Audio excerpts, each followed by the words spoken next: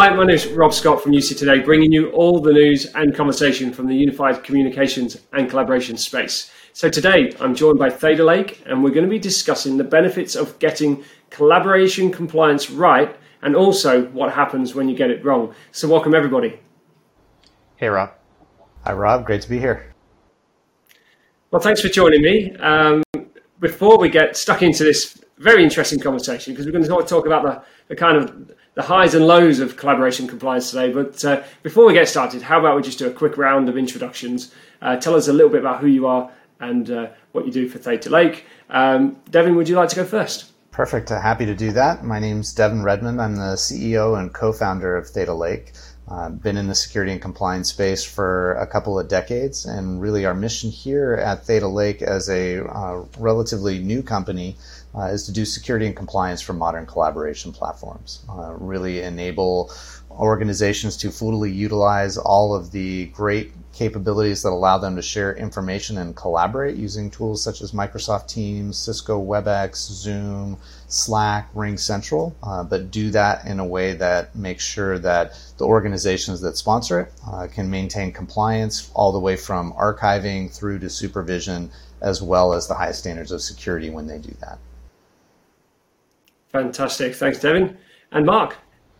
Yeah, thanks, Rob. I'm Mark Gilman. I'm the General Counsel and VP of Compliance here at Theta Lake. I'm a litigator by training. I spent about 7 years working in financial services, both on the legal and compliance sides. At Theta Lake, I wear a couple different hats. So I manage our day-to-day legal operations, our internal compliance initiatives, so our SOC 2 audits and such. And then I also engage with regulators. So we are in contact with kind of 35 regulators across 4 or 5 different jurisdictions. I manage those relationships so that we can kind of understand what the regulators are thinking and give them some perspective from, an emerging startup. That's great. Thanks, Mark. So to kick on with the conversation, I suppose it's been, 12 now, maybe 18 months of kind of warp speed digital transformation for a lot of small and large enterprises, many of them deploying technologies like you just mentioned, like Zoom and Teams and WebEx and others. So my first question, Devin, goes to you. Were CIOs consistent with their collaboration compliance strategies, and have they been getting it right, I suppose? Yeah, it's a great question and a really challenging environment. So I definitely feel for the CIO community to have to kind of upend a lot of your infrastructure and move to hybrid or completely remote work environments and shift from the way you manage your infrastructure to doing that in a collaboration first workplace. I would say by and large, everybody got off to a rocky start in terms of their compliance strategy, in terms of how they thought about how they would put security and things like archiving and supervision around the communications and collaboration platforms. And that was a necessary fact, because I think the name of the game for certainly the first 9 months of everybody being remote was keep information flowing, keep people communicating, keep them working. And that necessarily meant that some of these things ran faster in terms of the deployment of, say, Zoom or Microsoft Teams or WebEx or RingCentral in those environments. They just ran faster in the rollouts than organizations had time to think about how they were going to meet their compliance requirements around communication, retention, archiving, record keeping, and supervision. If you flash forward to what we've seen this year in particular, it's very much a reconciliation of that. I think everybody recognized that, hey, we've opened up the floodgates and the aperture on all of this information flowing through these channels, all of our employees communicating through them. Now we need to start to come back and reconcile how we are going to properly ensure that we meet the same compliance standards that we do for other electronic communications in that environment. What we've seen this year is a pretty rapid investment in programs to kind of do exactly that, to get a sense of how would I capture it, what components of the communications am I going to capture, how am I going to set up universal security controls around the environment. I'd say at the same time, our platform partners and We have very deep relationships with all the vendors I've mentioned, plus dozens more on that front.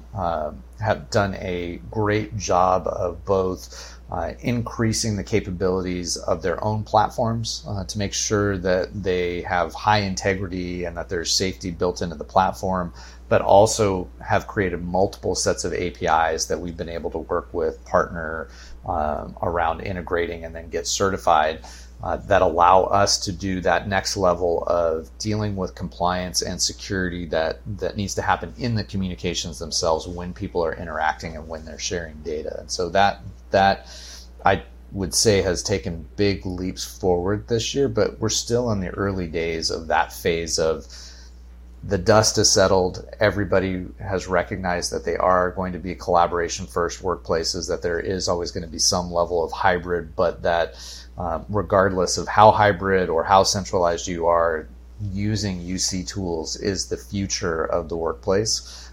And being able to then take that next step and say, okay, now that we know that's the case, let's pick our stack of collaboration tools, and then let's make sure we equally have a stack of security and compliance to layer around that. And I would say that is a central focus for at least the customers we work with, but a trend that we also see in the market more broadly. That's great. Thanks for that, Devin. And what's it been like from your perspective, Mark?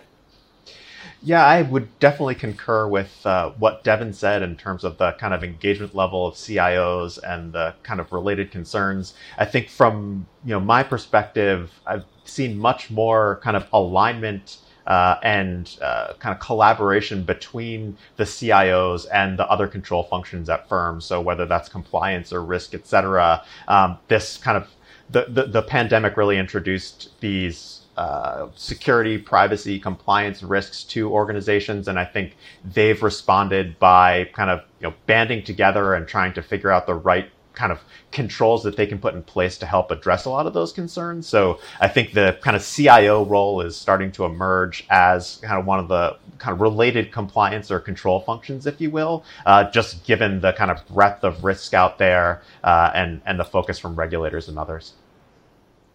That's really interesting. The way you've described that it is like, it's been almost like a compliance bomb landed on businesses really over the past 12 months. And it's just exploded, hasn't it? So much to think about. So, Mark, I'd just like to stay with you on this one, but what lessons have we learned about collaboration deployments from a governance perspective? I mean, do governing bodies need to kind of relook at the rules surrounding collaboration compliance? Yeah, that's a great question. And I think that the regulators are engaged, and whether we're talking about kind of financial services regulators or increasingly kind of global privacy regulators have also taken a pretty keen interest in video conferencing and the related risks. I think from a financial services perspective, we've seen regulators like FINRA add guidance around how organizations should use collaboration tools in a set of COVID-19 FAQs that they released during the height of the pandemic. The FCA in the UK has also issued some guidance in one of their Market Watch kind of announcements, flagging collaboration risk as key as well. So I think that the regulators are focused on, the emerging nature of these conversations, kind of acknowledging that the risk traditionally has been seen as what is the written communication within these various modes, but are recognizing that, the visual risks inside of collaboration tools, the audio risks, as well as, things like file transfers and some of the, reactions and such can pose just as meaningful a risk and, frankly, have very serious kind of customer protection, issues related to them, as do the kind of written communications. Kind of on that kind of parallel track, regulators like the ICO in the UK and OPC in Canada, FTC in the US, they've all issued some guidance around kind of secure use of video collaboration platforms as well. So I think that there's a bit of a kind of convergence here in terms of, kind of investor protection, consumer protection, coupled with the more technical elements of the platforms that kind of contribute probably to that CIO becoming kind of a de facto control function in that sense, just given, there are a lot of risks, and now they're really magnified because, collaboration adoptions expanded during the pandemic. And as Devin mentioned, hybrid work is really here to stay. So these deployments, these issues are not going to get any easier. And, every organization kind of needs to be mindful of them. That's interesting. I mean, in terms of the governing bodies, I mean, have they got it right though? Or is it a bit of a moving target to say the least in terms of, these new policies to cover off, collaboration compliance? I would say they've acknowledged the risks in the platforms. I think just the nature of regulatory change, particularly in financial services, tends to move at a relatively slow pace. But I think things like the kind of signals from FINRA's FAQs and the FCA, and certainly, during the course of my conversations with regulators, they all acknowledge that these risks are real. I think it will take a bit more time for the regulations themselves to actually change. And it's likely to be kind of incremental in nature. So seeing more FAQs, perhaps seeing maybe a horizontal review of collaboration platforms as like an exam topic and that kind of thing. So I think they will get there. It's just going to take some more time. I think the privacy regulators, on the other hand, are much more likely, frankly, to be more aggressive and to perhaps, engage in kind of investigations and fines because of the primacy of things like GDPR, other privacy regulations that have a current and kind of direct impact on the way that people use collaboration tools. That's great. Thanks for explaining it. Devin, would you like to comment? Yeah, I think as a technology vendor and as somebody who's worked across multiple companies and startups building technology for compliance, this is always an interesting topic and area, because there is the reality of the regulators and the governing bodies, which is usually regulate based on what has happened in the real world, right? So as organizations, as firms use more collaboration tools and they have more things happening on them, more interactions with customers, more opportunities for the good, the bad and the ugly in those environments where you've got potential collusion or malfeasance, you've got potential to mislead consumers. As those scenarios start to play out and as the reality of collaboration first communication really continues to settle in, that will provide the playback for those regulators to say, okay, here's what's happening. Here's how we need to be more specific in these certain areas. So it'll always kind of trail that in many regards. The interesting thing, if you kind of think about the compounding trend, is that most organizations who are trying to do business and make sure that they stay safe will adhere to the letter of the law. So if the letter of the law is trailing what they're actually doing in that environment, they will stay in that safe gray area of here's what we do, here's exactly what we're said that we're meant to do or have to do, and we will adhere to that until that changes in that environment. And so that creates a little bit of the drag, but the reality is the regulators have gotten smart enough to understand the rate of change doesn't support that model, and so they often will have, and you'll see this in the FAQs that Mark referenced, in a lot of the guidance they give, is kind of the common sense, which is, hey, look, we know that you're not probably just using email anymore, which has tons of very clear rules around it. If you are doing business and have business communications over another medium, we expect you to take the same due care. Now, what that means in detail is a little bit more open to interpretation. But the reality is, it's the acknowledgement of, hey, we know this is coming, and we know that you're going to need to do the same things here, probably in different ways because they have different capabilities, right? Whether it's a screen share, show something on a camera, or chat inside of a meeting, or it's in chat and I upload a file and it happens to be a video file. All of those things become new dimensions, but the underlying principles and guidance remain, which is, if you are conducting business over a communication channel and sharing information, then that needs to have proper record keeping, supervision, and frankly, security around what you do with all of that data to enforce privacy controls and protect data inside of that.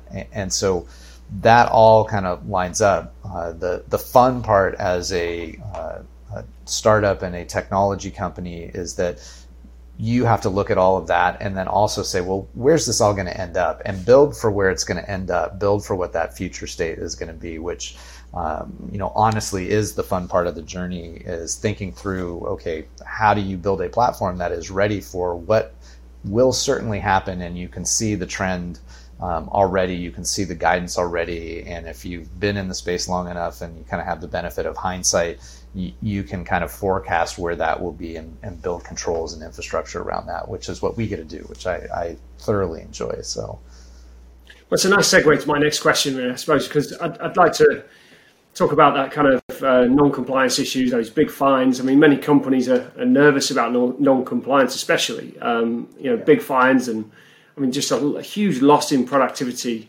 and the cost to change all these internal processes and that kind of thing. So just keen to just kind of get some top advice from you, if possible, Devin, on what would you say to organizations looking to implement or relook at their collaboration compliance strategy?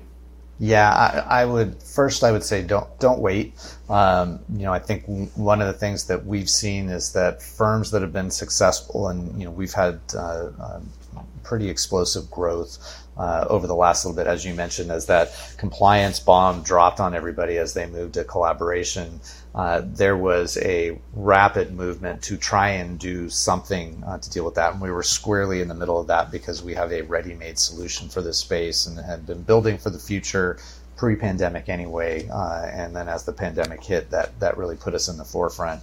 And the firms that we've seen be successful have done a couple of key things. First and foremost, they've immediately looked at modernizing their compliance stack and recognizing that just because they have things and have built things, over time around the way they did communicate doesn't mean that they can apply that forward as a straight line. They need to reevaluate, just like they're migrating from their use of Exchange and Outlook as a primary communication tool to adding Teams in the mix, or non-Microsoft technologies like Zoom and WebEx, et cetera.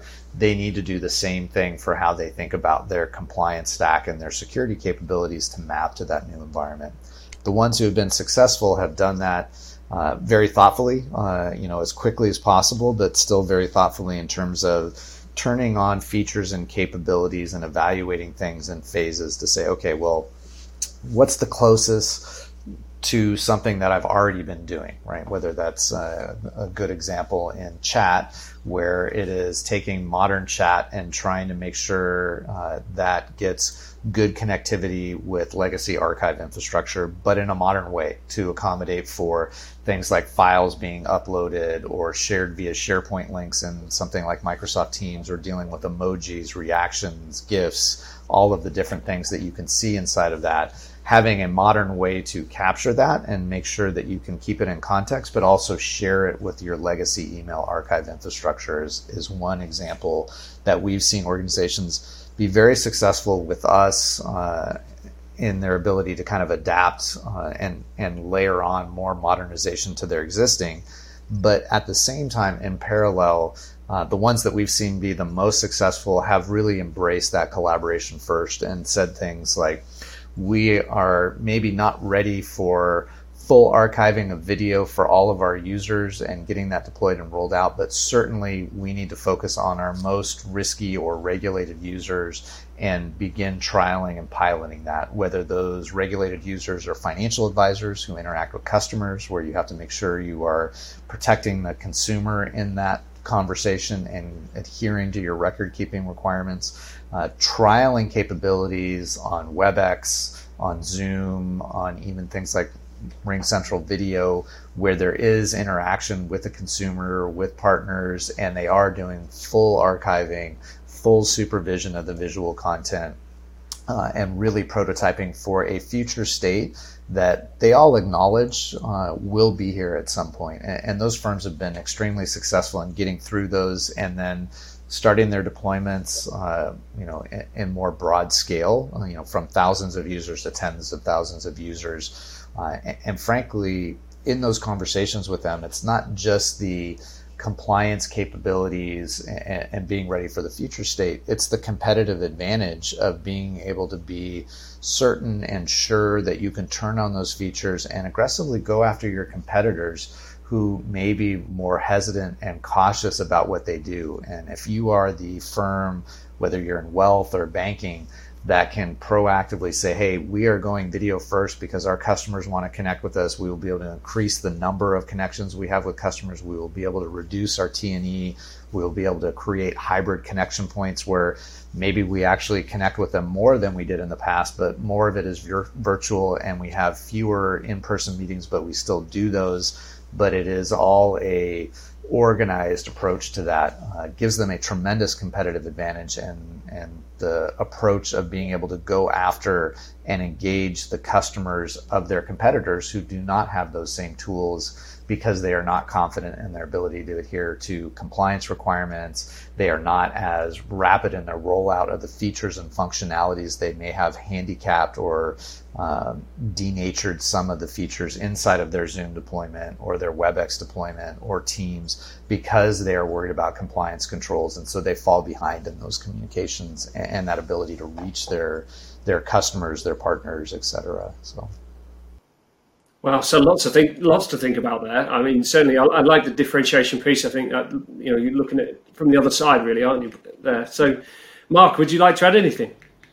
I think the thing I would quickly add, just that kind of struck me throughout this kind of journey through the pandemic, is the kind of corresponding interest in a lot of the security and privacy concerns around these communication platforms as well. So this, kind of acknowledgement, especially by kind of more forward-thinking organizations, that, there are risks inside of the screen shares and whiteboards and webcams. So focusing on things like, hey, did someone share a sensitive cloud-based app like a Zoho or a QuickBooks that could contain a lot of sensitive data that we wouldn't want them sharing?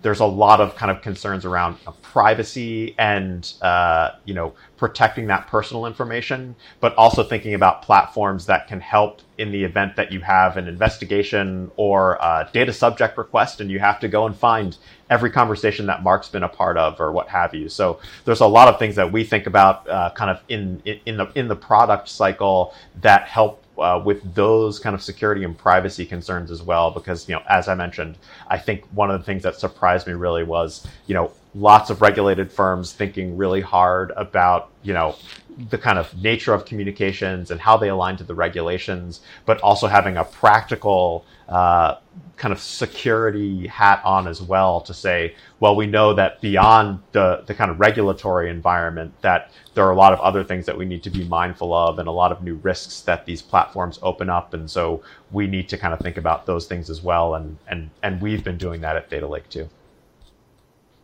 That's great. Thanks for that. And I suppose my final question really is Devin, how do we package all this up? I mean, how much of this is technical services, your software solution, and kind of almost compliance consultancy? How easy do you make the kind of process for your customers? Yeah, and I think this is a really important area to touch on. From our perspective, our technology is very easy to implement.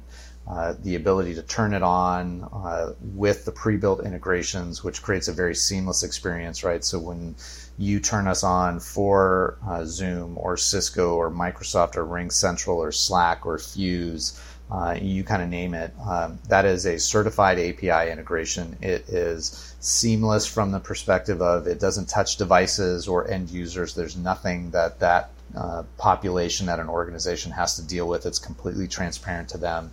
Similarly, because it is API based, we require no network modifications or no planning around that. So the implementation of the technology itself is very straightforward and can be done literally in minutes, not even hours in that environment.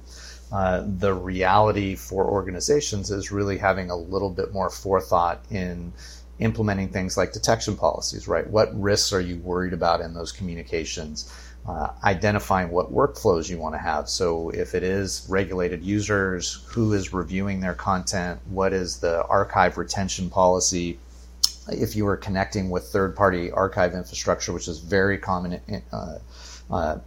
deployment type for us or integration for us. Which archives do you want it to go to? Are we both acting as an archive of record for rich media and large files that could be MP4 in nature?